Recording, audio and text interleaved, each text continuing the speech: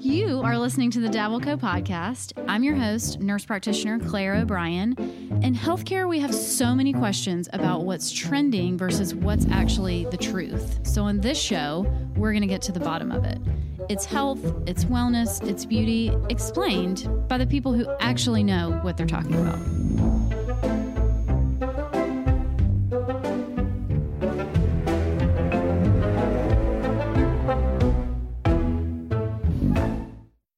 Hey guys, welcome back to the Dabbleco podcast. I am your host, nurse practitioner Claire O'Brien, and today I have my friend and my colleague, Brittany Howard. She is a PA, and she actually works with me at the Skin Clinic, but we very briefly worked together, like almost 10 years ago at Medical University of South Carolina, and she has truly one of the most just interesting, fascinating, and eye-opening medical histories that I think you guys will be really interested in. And the reason I wanted to interview her during February, so it's Heart Month. I know we've talked about that a little bit in a previous podcast, but Heart Month, means very different things to different people. And so Brittany's here and she's going to tell a little bit of her story and you'll understand why. So Brittany, thank you so much for talking today. Thank you, Claire, for having me. Yeah, so I'm Brittany. I'm born and raised in Charleston, South Carolina. And like Claire mentioned, I'm a PA and I worked initially at MUSC in ENT, and I did that for 10 years. And I loved it. And then I had 2 boys and I was pregnant with my 3rd child and found out I was having a little girl. And so my 2 prior pregnancies with the boys were just like easy, normal, typical pregnancies. And with this last one, Ellisan, it got quite different. And yes, Heart Month means a lot to me because of this story here. It all began with like a dry cough. And as an ENT PA, and you can relate to this, we used to treat cough due to acid reflux all the time. Yeah. So and of course, pregnancy predisposes you to reflux. So I was like, all right, I have reflux. So I talked to my OB about it and she agreed to let's start on some reflux medication. And it didn't touch the cough. The cough continued and it progressed over the next several months. The cough probably started about 4 to 5 months pregnant. And then it just got progressively worse as I went along. And it became so bad that I was like having difficulty even seeing patients because I was basically like coughing the whole time and really couldn't sleep because of the cough. And so about 6 weeks before I delivered, I talked to my OB about it again. And she thought maybe I had pneumonia, but didn't want to get a chest x-ray because I was so far along. So just went ahead and treated with antibiotics and steroids. And that didn't touch it either. And then at this point, I started developing like severe shortness of breath, like so severe. I'd walk like 3 steps up a flight of stairs and had to stop, which was very abnormal for me. Yeah. Even when you're super pregnant, like that's not. Yeah. That was way normal. Not normal, especially like comparing to my 2 prior pregnancies, like that I should have known. And then like changing a load of laundry from the washer to the dryer, I would literally have to sit down afterwards to catch my breath because I would be panting. It's just giving me anxiety. Like it was horrible. And you had 2 children. And I had 2 children. And that was the thing. I'm very much a person who's like, I'm going to be okay. And I just kept saying, after the pregnancy, it's all going to go away. Like I'm going to be fine. And that was the thing. I had a 12-year-old at the time, a 12-year-old boy. And I'm like running him he played every sport in the world. So I'm running him all over the world. And then I had a 2-year-old son, so chasing him around, and I still worked full time. So I'm like, all right, I'm just exhausted. Once I get through this, like we're all going to be okay. And so I just pushed through, and I was never like super advocate for myself because I just thought I'm going to be better. And then I got to 38 weeks and I went into labor naturally. And my husband and I went to the hospital. And with my 2 prior kids, I had an epidural with both of the boys. And with this one, we had thought it would be our last one, our last baby. And part of me wanted to do the natural thing. I'd set it to Lake like a couple months before, just mentioned, I think I might try it natural, but I went into no part of me wants to do that. 0% of me wants to do that. Just putting that out there. God bless you. It's kind of insanity. I just wanted it. I don't know why, but I'll tell you why that ended up being important. Cause that ended up maybe being like a life-saving thing for me, they think. So I went to the hospital saying in my mind, I'm going to try it natural, but if I give up, it's okay. Like, it's not going to crush me. Like I've done 2 with epidurals. You don't okay. get a certificate at the end. Right. Like exactly. You still get your baby. So we get there and I'm laboring and I'm like, I'm in it. Like I'm in it.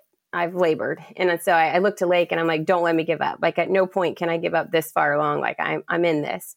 So I ended up having her naturally and she was great. She came out screaming, but she came out tiny. And I immediately, like, mom, you have that mom feeling. I'm like, what's wrong with her? Why is she so tiny? Because she was 6 pounds and the boys were 7, 8, and 8, 4. And a pound and a half in an infant is huge. I mean, she looked like so different. And they're like, oh, she's fine. She's completely fine, completely fine. APGAR score is good, everything. So I'm like, all right, well, then we're okay. I stayed one night in the hospital that night, and I was having these like real severe right upper quadrant pains, like really high under my breast. And they were saying like, at each baby, your contractions get worse, your postpartum contractions. And I'm like, all right. So I ended up going home and spending, the first night at home. And I was sick as a dog. I was so sick. But I didn't know it still. I was still just thinking like, okay, Were you I still don't know. coughing? Like what? Coughing. What do you mean sick? Like coughing, and coughing. I couldn't breathe. She went to bed that night, and Lake did too. And I would try to lay down, and I literally just was like drowning. Like I felt like I was drowning. And I kept sitting up and being like, I'm having some weird hormone anxiety stuff, which was way out of the norm, but something is wrong with me right now. And I'd get up and walk around and like try to ease my mind and just be like, breathe, you're okay. Like you're fine. And still just not really aware of how sick I was because it was like, a progression towards sickness. And I shouldn't be sick, right? I was 32, healthy, never had a problem. So in my mind, I'm like, there's nothing serious going on here. So I literally didn't sleep a wink that night because I could not breathe. So we went to the pediatrician for her 2-day visit. And it was me and Lake and then our 2-year-old and the baby, Ellison. And the pediatrician, who had also been my pediatrician, so knew us very well. I know, knew us very well. I'm sitting there describing and I'm talking like this. I'm nursing every 2, like I couldn't speak in sentence. Yeah, it was horrible. Looking back, it was horrible. Like it was crazy in the midst. Like I said, I just didn't realize how bad I was. And she's like, you don't look well. And I'm like, I really don't feel well. Right. And she's like, you should go straight to the ER. So we dropped my 2-year-old off with a babysitter and we went straight to the ER. My mom worked at MUSC. So we went to MUSC main ER. Because in my mind, now that I'm like, okay, you do not feel well. I'm thinking I'm going to get a chest x-ray. It's going to show I had some lingering pneumonia and I'm going to get some antibiotics and steroids and I'm going to go home. Like I was still never thinking anything scary. Well, that was not the case. I got there and my heart rate was like really high, like 150. And they got the chest x-ray and it showed I had an enlarged heart. So from there, they ordered in the ER an echocardiogram and that came back with showing I was in severe heart failure. I had an ejection fraction of 13%. What's a normal ejection fraction? Between 55 and 60. Okay. So that means your heart was functioning, gosh, I mean, don't make me do math, but like significantly lower than it should have been. Yeah, I know. I'm trying to do math in my head right now too. I'm not sure, but not good. And it's severe. It's categorized as severe heart failure. So I got up, I was going to the restroom and the nurse was like, you can't ambulate right now. You have to stay in bed. And I'm like, what are you talking about? And he's like, your ejection fraction 13%. And I'm like, what? I need to talk to the attending. And she came in and she said, I needed to go straight to the cardiovascular ICU at MUSC. So they took me by ambulance there and it felt like 1,000 people were in my room. It probably wasn't that many, but I was so overwhelmed. And then we were met by the attending on call that night, Dr. Michael Craig. And he told us that, this is really serious. This is really bad. Like you're going to have to go straight to the cath lab and have a heart pump placed. And I was just like in a whirlwind. I mean, I had a 2-day-old baby and I was I nursed. Oh I had no means for her. And so I was flipped out, not for myself, but for my baby. And I'm like, I cannot go. Like my baby is about to be hungry. Like, I actually can't do this right now. Right. Yeah. You have to wait. But I had to go. I had no choice. So they got all the stuff I needed from the NICU so that my mom and my husband could take care of her while I was gone. And at the time, I didn't realize you usually get sedation for these sort of things because they were placing a heart pump through my growing, and then that goes up to your heart. But my heart pump. Okay, wait. I need you to back up. All right. What, like, all I can think of is like a pacemaker, but that's not like no.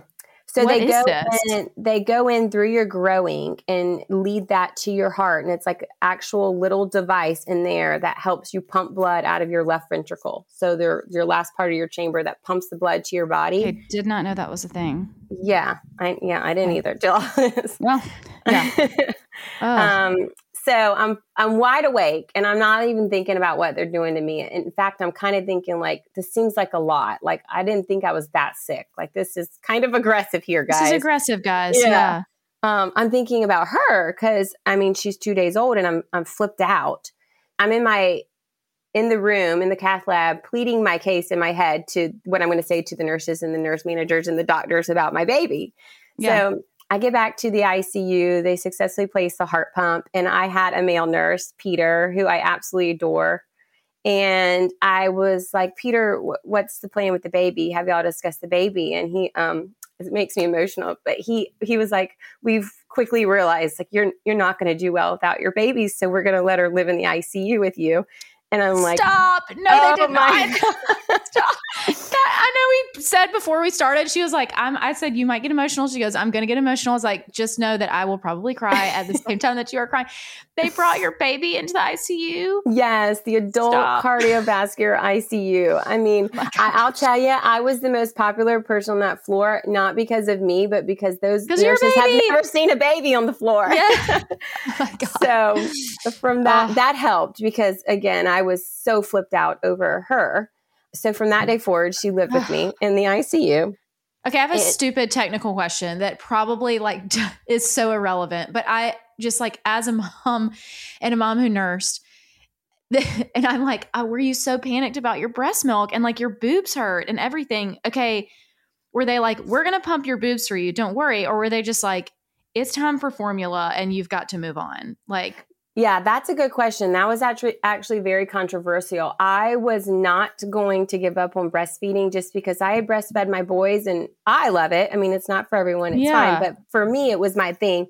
And also it was the only thing I could do to take care of her in the ICU. With a heart pump, you're completely bed bound. You can't bend at your waist. I mean, when I say I laid flat on my back, I can't do anything. They would have to lay her on me. So I was like, this is one thing I'm not giving in to y'all on. And it was very controversial. There's a group of 7 heart failure doctors, and they were very split on the decision for what I should do because I'm not a common patient. I mean, they don't see postpartum heart failure breastfeeding moms very often. And so the doctor who was on call, who took me for my first week on, they do week on, week off.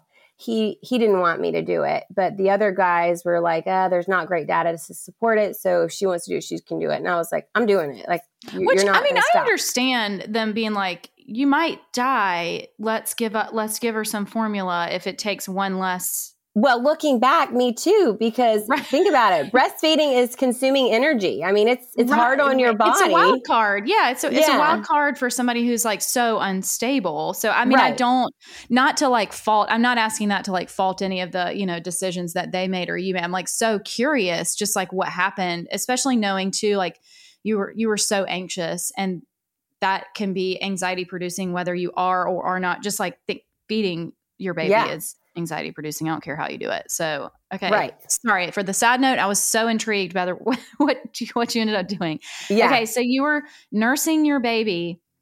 Laying flat on my back. MUSC, like I mean, that's incredible that they adapted. I can't imagine the policy nightmare that became for them to like have. Can you not? I mean, no, it's crazy. I don't think y'all understand. If you've never worked in a hospital, I mean, it's like, you can't bring your own anything, much less human. No, and they went to bat for me. They got the lactation consultant in there. They got their big, huge, giant, like portable pumps that they have in the hospital. They were coming every day to help me. Gosh, I mean, wow. it was probably a nightmare for them, but they were so good to me. They let I bet me the do it. lactation consultants were like, we ride at dawn for these bitches and we will be over here in the heart, in the adult heart hospital. That's where we will be. Gosh, that's so funny. Okay. Carry on. So you had your heart pump, you're nursing your baby in the adult ICU. In the adult ICU. So I did that for 6 days with the heart pump in. And again, I'm completely flat and I'm postpartum. So think about that. Yes. with the male nurse. No, I'm just kidding. They had lots of female attention. So that went on for 6 days. And then after that, they tried lots of different medications. But from the get-go, they kept telling me, like, we really don't think we're going to save your heart. Like, you need to start thinking transplant. And again, I didn't feel that bad. I mean, they were giving me lots of support. So that's probably why I didn't feel horrible.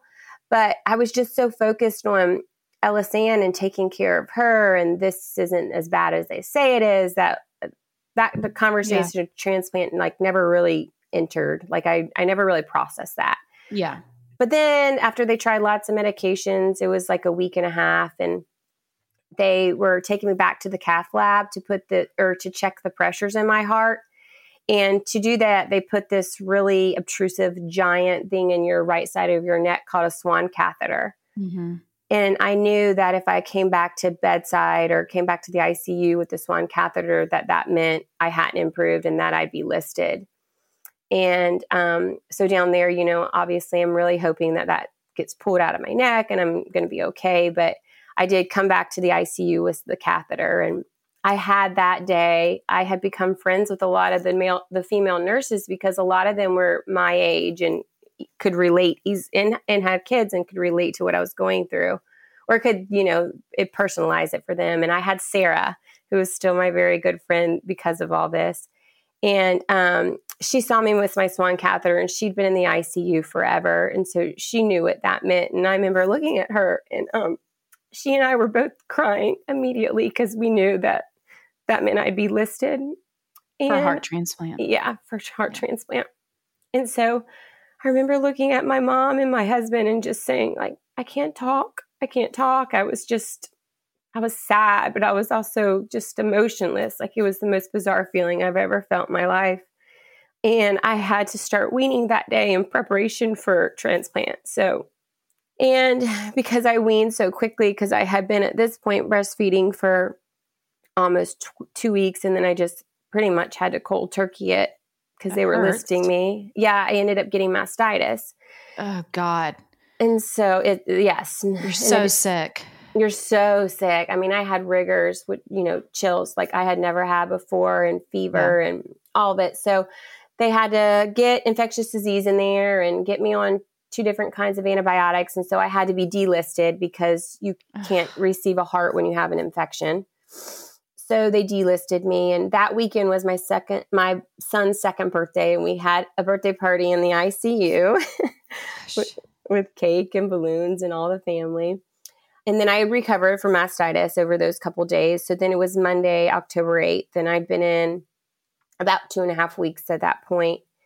And they relisted me. And up until this point, like I said, I didn't think I was that sick. But again, I was getting lots of support, but I still was just like, this can't be real. Like I don't feel that horrible. But then starting that Monday when I got relisted, I started going into ventricular tachycardia, which for those that don't know is the most fatal arrhythmia. It's like the one where all the nurses and the residents and everybody rush to your bedside and get ready to paddle you to shock you. Yeah. So it's very alarming and you can feel it. It feels like your heart's literally popping out of your chest. Like it's the most bizarre feeling, scary feeling.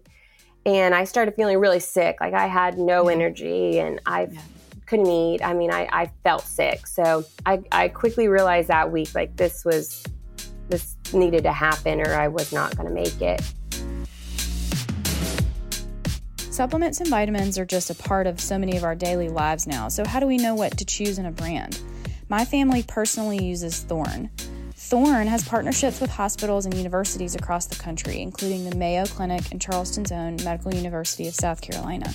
You can order any Thorne product through me when you create your account at thorne.com/u/dabbleco, and you'll receive 15% off and free shipping on all your future orders.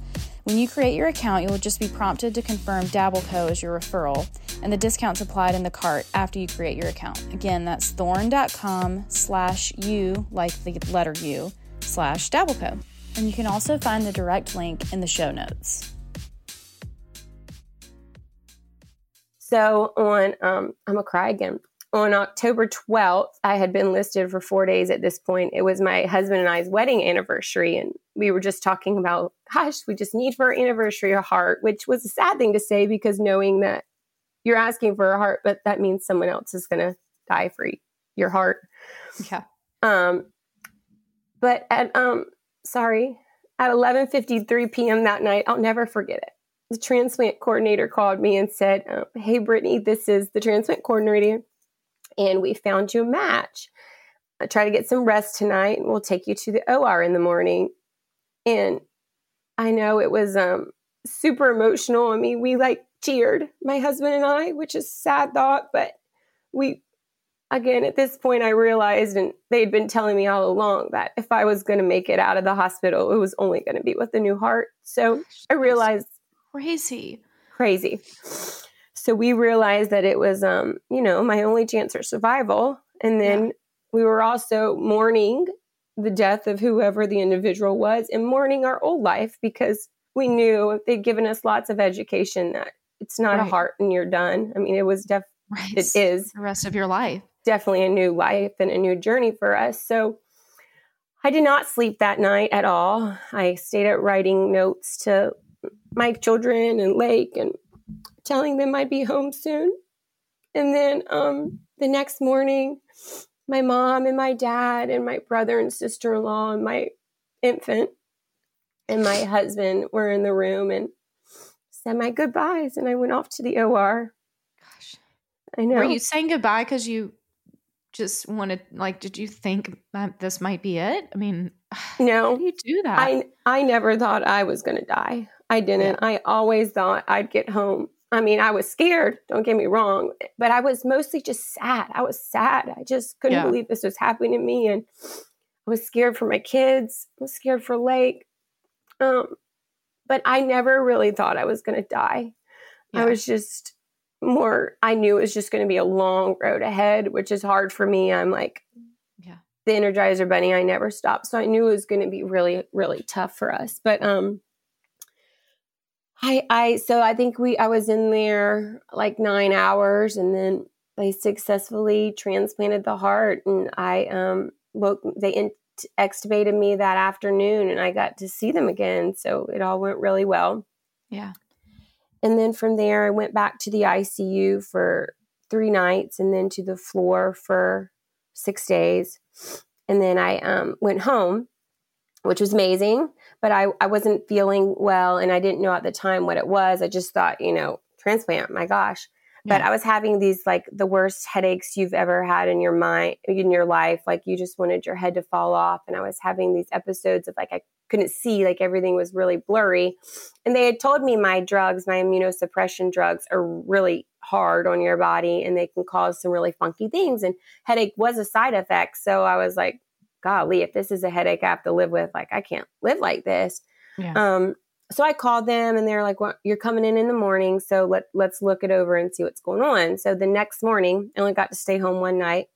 I went in for a routine heart biopsy. So after transplant, there's a ton of biopsies and you have one weekly for every week? Weekly for, I think it was 6 weeks for the first 6 weeks. And then it stretches out from there. Or maybe it was weekly for 4 weeks. Because I know the first year post-transplant, I had 15. So yeah, it must have been weekly for 4 weeks and then every couple of weeks. Yeah. But then after the biopsy went fine, but then after the biopsy in the recovery room, I ended up having a seizure. What the hell? This just keeps going. They had told me, they had really done a great job preparing me that this won't be your last admission, after transplant. They're in the first year of life, something bad will go wrong. maybe not morbidity, Gosh. but this is a hard road ahead your first year. So be prepared that you're going to have some kind of hiccup. And that was my one hiccup.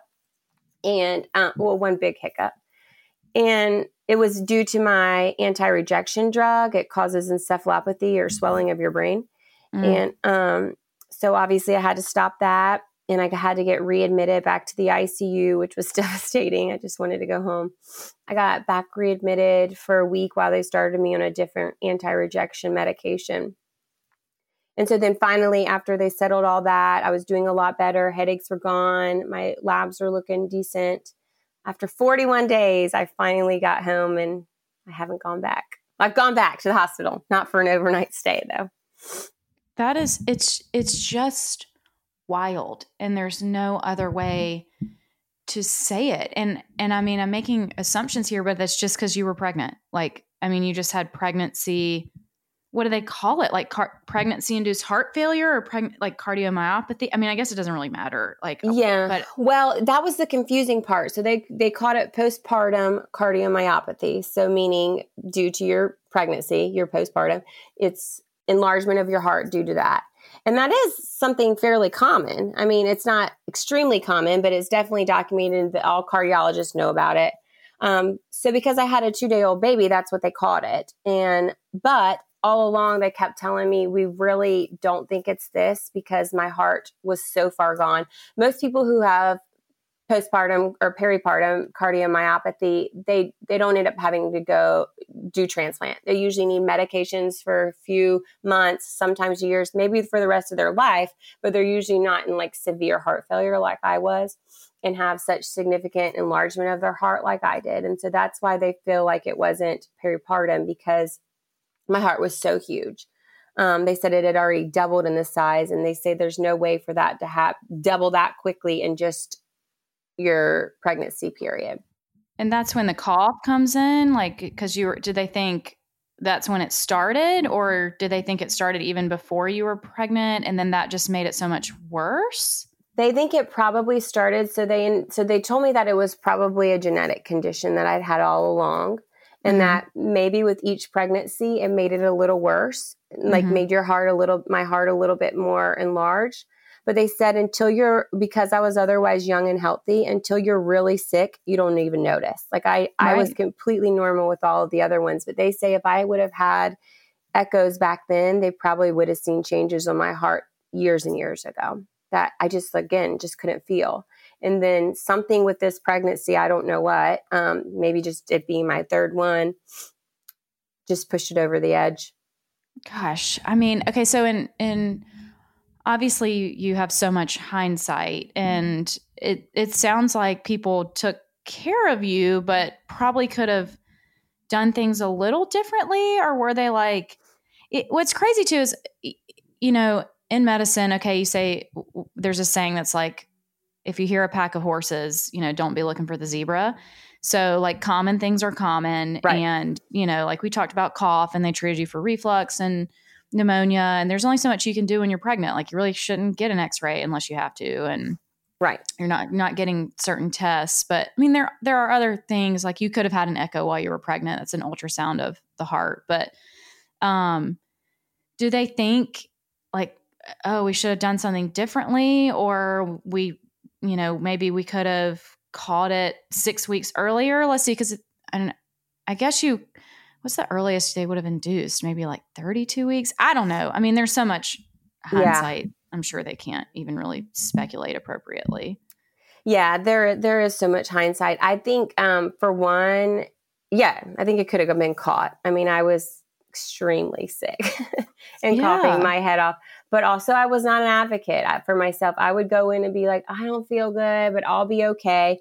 And like you were saying, common things being common, most people look at me and they're like, welcome to normal pregnancy. You never had a bit of swelling before. This is normal. Most women swell.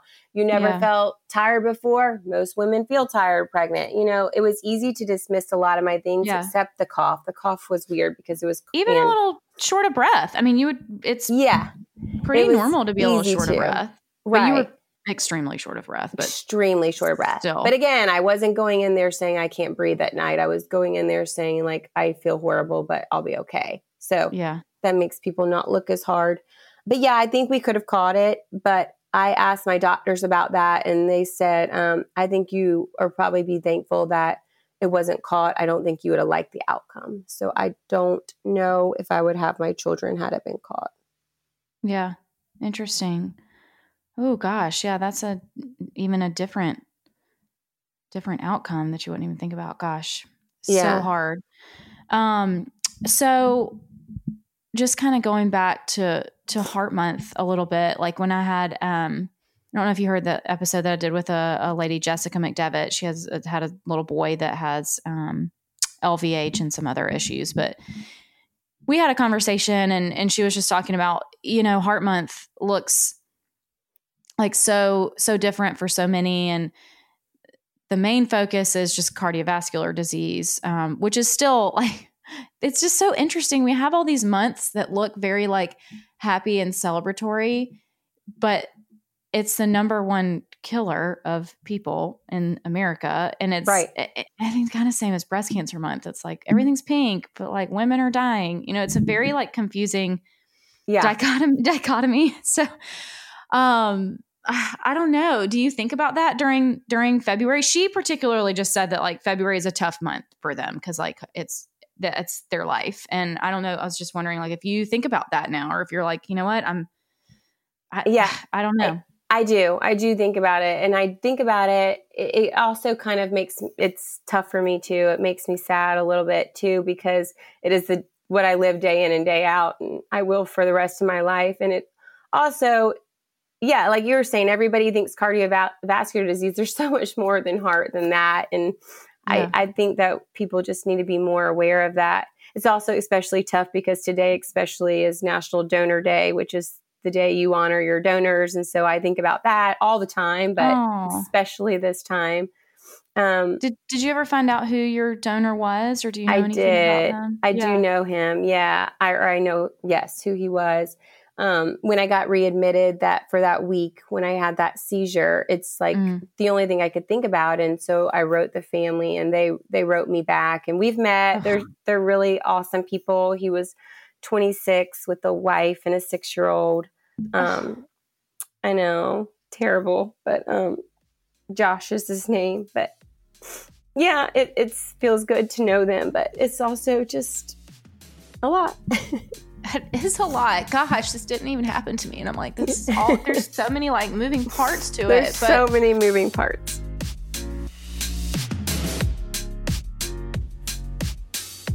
So if you've been following Dabble Co. and me for any length of time, you know that I'm super careful with anybody that I endorse or any partnership or brand here.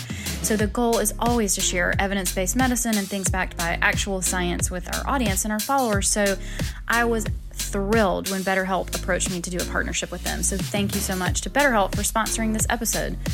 BetterHelp is an online platform that connects you to counseling in an incredibly convenient and affordable way, which I think are the two biggest barriers to counseling, are access and affordability. So I was actually really surprised when I looked up their rates for counseling. They were a third of what I feel like I've ever heard and what I've personally paid. It solves both of the problems with literally the click of a button on the internet. So I have personally seen the benefits of counseling. I know firsthand how important it is, and I know it plays a crucial role in mental health. So check them out, and they will know that I sent you, and you'll get 10% off your first month of counseling if you head to betterhelp.com/dabbleco. So it's super easy, betterhelp.com/dabbleco. Thanks, guys.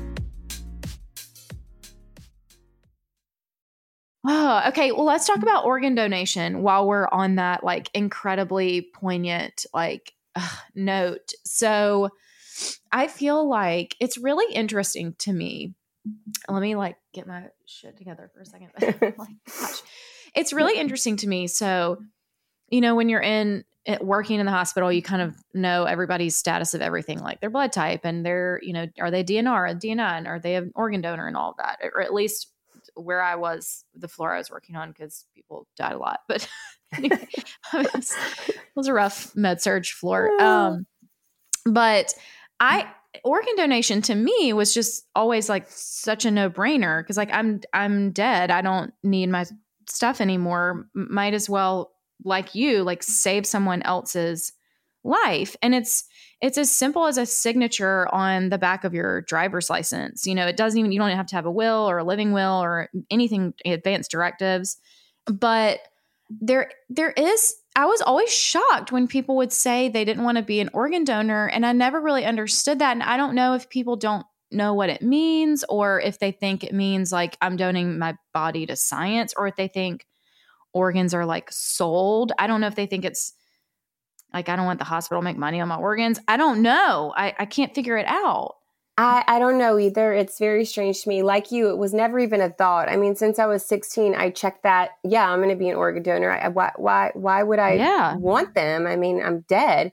Now, obviously, it's much more personal to me.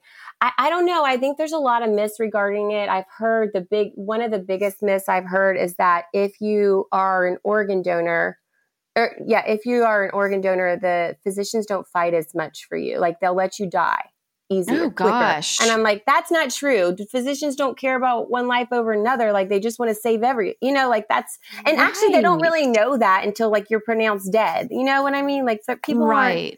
Then they have to figure out what to do with it. Yeah. Right. No. So I don't understand that one. And I think people just really just don't know enough about it. I mean, I just don't think they realize like one person can save 8 people's lives. Why would you not want to do that?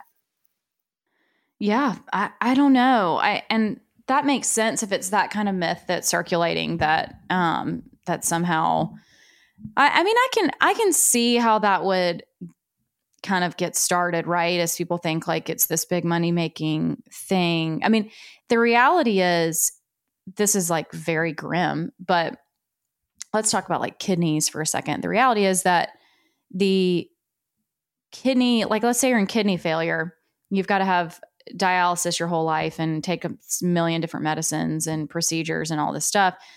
When you get a kidney transplant, they make less money off of you. I mean, yeah, the surgery, but like then you're so much better. You're not having this constant medical care. So it's really the opposite. Like you would think they wouldn't want you to have these transplants, but gosh, yeah, it's just so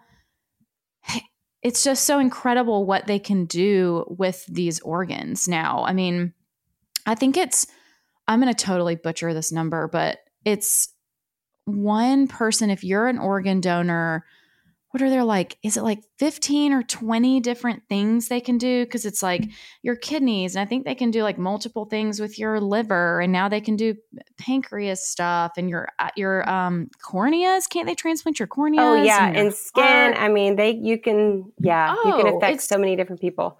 You can save 8 lives because you can give 8 life-saving organs, but then you can really affect people's quality of lives greater than that, like with the skin and the tissue and the cornea, as you were saying. So the amount of people you can touch with just one life is amazing. Oh man. So what are you doing now? Now I am, so because I'm immunocompromised, I take the anti-rejection medications, which make me have no immune system. So I'm much more susceptible to disease. My team doesn't want me to do ENT, which is what I had done for 10 years prior to transplant. So I took some time with my kids to figure out this life. And I took a few years off of work. And then now I'm working for this amazing company. I don't know if you've heard of them, the Skin Click. And so I'm doing all the fun concierge aesthetics, which is amazing. Well, it's crazy when we got connected through one of our other injectors. Jenna Nichols said, my friend Brittany Crosby is moving back. And I was like, what? I knew her a long time ago. Like where did she come back from? And had heard your story we got like a department-wide email, and gosh, I was like, absolutely, she would be perfect. And then, you sent us my co-founder and I, or my founder and I'm the co-founder, but Dr. Allen, and a few months after you had started working, and just sent us this text that, I mean, we both called each other crying. Like, I know I said that, but I was like, I'm dead serious. Brittany sent us this text that was just basically saying like, I didn't think that I would ever be able to go back to work, and just like, thank you for creating this opportunity for women and for someone like me who can, be on my own schedule and be able to do what you need to do for your family. And you can use your degree and your skills and all the patients that I've sent you have been like, I love Brittany's so great. And, thanks. And it's just, that really is why we created the company to be able to do things like that. But it's just really special and like very full circle. It is so special. Makes me cry again thinking about it. Yeah. I mean, I had major anxiety about going back to the clinic because I just feel like since this such life-changing event, I need flexibility in my life to do all the things with grandparents and parents and kids. And this has such allowed me to still use my career and my mind and to meet other women and not just be at home all day, every day with kids, like to have a little outlet, but when I want to do it. And so, yeah, I can't thank y'all enough. Man. Okay. Well, one quick thing I'd love to hear, cause I think about everything that you needed in terms of help. Like, what would you say to people who know somebody in their lives? Cause I feel like, okay, what happens a lot of times is you're going through this like hugely traumatic event and people are like, okay, well, let us know what you need. And you literally couldn't do that. And then your husband's like managing your kids and you're like in the hospital, real very sick. And I don't know if, some people have grandparents to help, some don't, some people have friend support. I know you guys had moved like fairly recently. So what would you say is the most helpful thing that someone could just do for a friend? I mean, it's hard for me to think of one thing. we had so much support. It was incredible. Like just to keep people's kids, give them a break, the food. I mean, everybody brings food and that's always so helpful. And the constant flush of text telling me that you're strong and you're capable and we're thinking of you, it really helps in a moment of crisis. So, I mean, I think just people reaching out in general just to tell you that they love you and you can do it. Oh, gosh. Okay. Well, guys, it's Heart Month, and I hope you guys liked Brittany's story. And, definitely look around for opportunities this month that you can be helpful. Do a heart walk, get involved. If you can donate or just support somebody that is going through something, it can be such a life-saving thing for people. So I hope you liked this episode. And if you did, please rate it, subscribe, and share with your friends. And I'll see you next week. Thank you.